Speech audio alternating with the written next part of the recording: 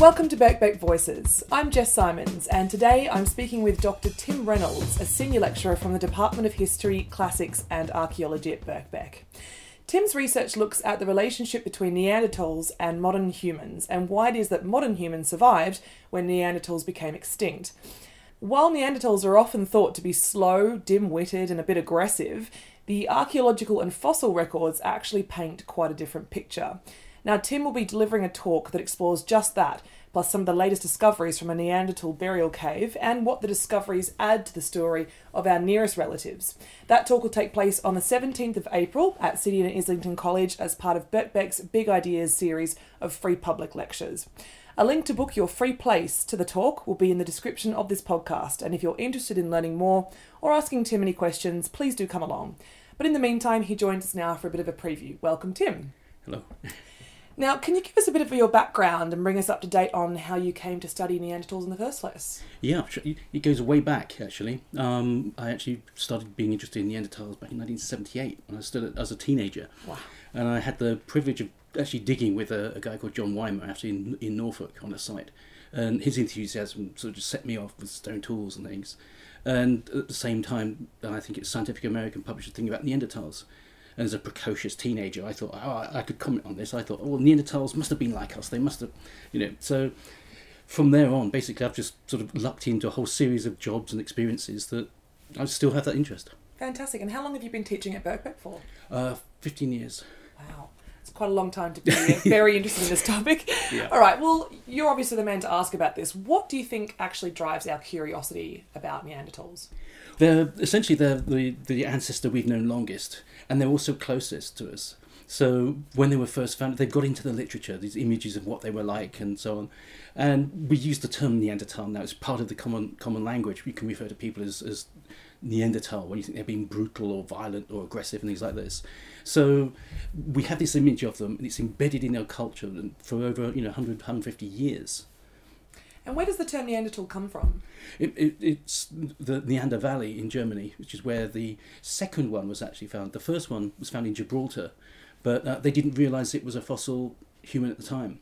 So we could have been speaking about Gibraltarian man rather than Neanderthal man. Right, and I was going to ask you, how did we build the history and the image that's in our heads about the Neanderthals just from those first discoveries? Well, the first discoveries, the German discoveries, were initially explained away. They thought this guy was maybe a Cossack who died during the Napoleonic Wars. He had bow legs, so they thought, this guy must be a habitual horse rider, and he had these big brow ridges, and they thought, well, what happened is he probably was wounded and crawled into this cave to die, and because of the pain he sort of furrowed up his face, so he got these big brow ridges. So plastic bone response to trauma was try to explain him away, but the guy who found it was firm. No, this is different. This is a fossil, and we built on our ideas and impressions from there. And I mentioned before that there has been quite a recent discovery in a new burial cave. So without giving too much away about your talk, what can we expect you to tell us about that new discovery? Right. Well, it's the cave itself is in Iraqi Kurdistan, so it's not somewhere that's been researched very, very much. It was originally researched back in the 50s and into the late 60s, and they said they found there essentially 10 Neanderthal bodies, deliberately buried, and one of them, it was claimed, had actually been buried with flowers. And some of these flowers were sort of medicinal flowers too. So from this, the original excavator said, well, these are the first flower people. Talk about timing. Published in 71. So right. The first flower people, Neanderthals.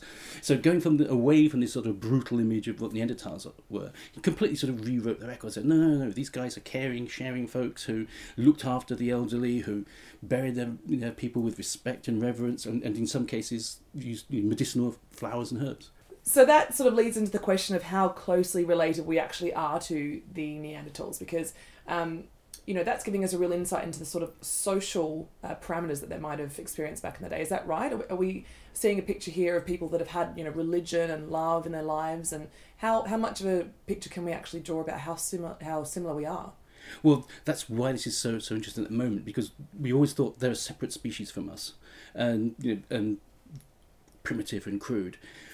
DNA now shows we actually interbred with them, which means that, well, we had relationships with them at at certain levels, which obviously led to us actually inheriting their genes. So we must have communicated with them. A big argument is did any species apart from us actually have language? Did they speak? And indeed, some people have argued that only modern humans after about 40, 50,000 could speak. So suddenly we've got Neanderthals we're breeding with. Perfect partner, just never said anything. Yeah. Who knows? But we need to reconsider what these Neanderthals are in terms of the relationships with us, what they could do, the different abilities and so on, and quite how different and distinctive are they? Are they really, truly a separate biological species? Because when I was growing up, a biological species was something that you could breed with itself and produce viable offspring. Well, Neanderthals and modern humans have done that. So again, we're looking at a new point in science where DNA is telling us maybe we need to reset our goalposts. We need to reconsider what is a species.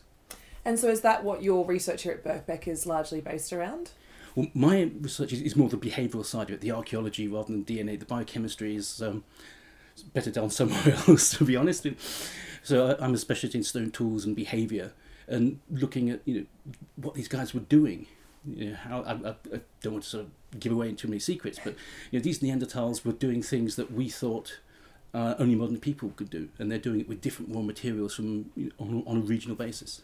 That's fascinating. Well, we're looking forward to finding out more at the talk. As I mentioned, I'll pop a link to the event in the description of this podcast for the next in Birkbeck's Big Ideas series of free public lectures on the 17th of April at City and Islington College, where you can book your free place. In the meantime, thanks very much for joining us today, Tim. You're welcome.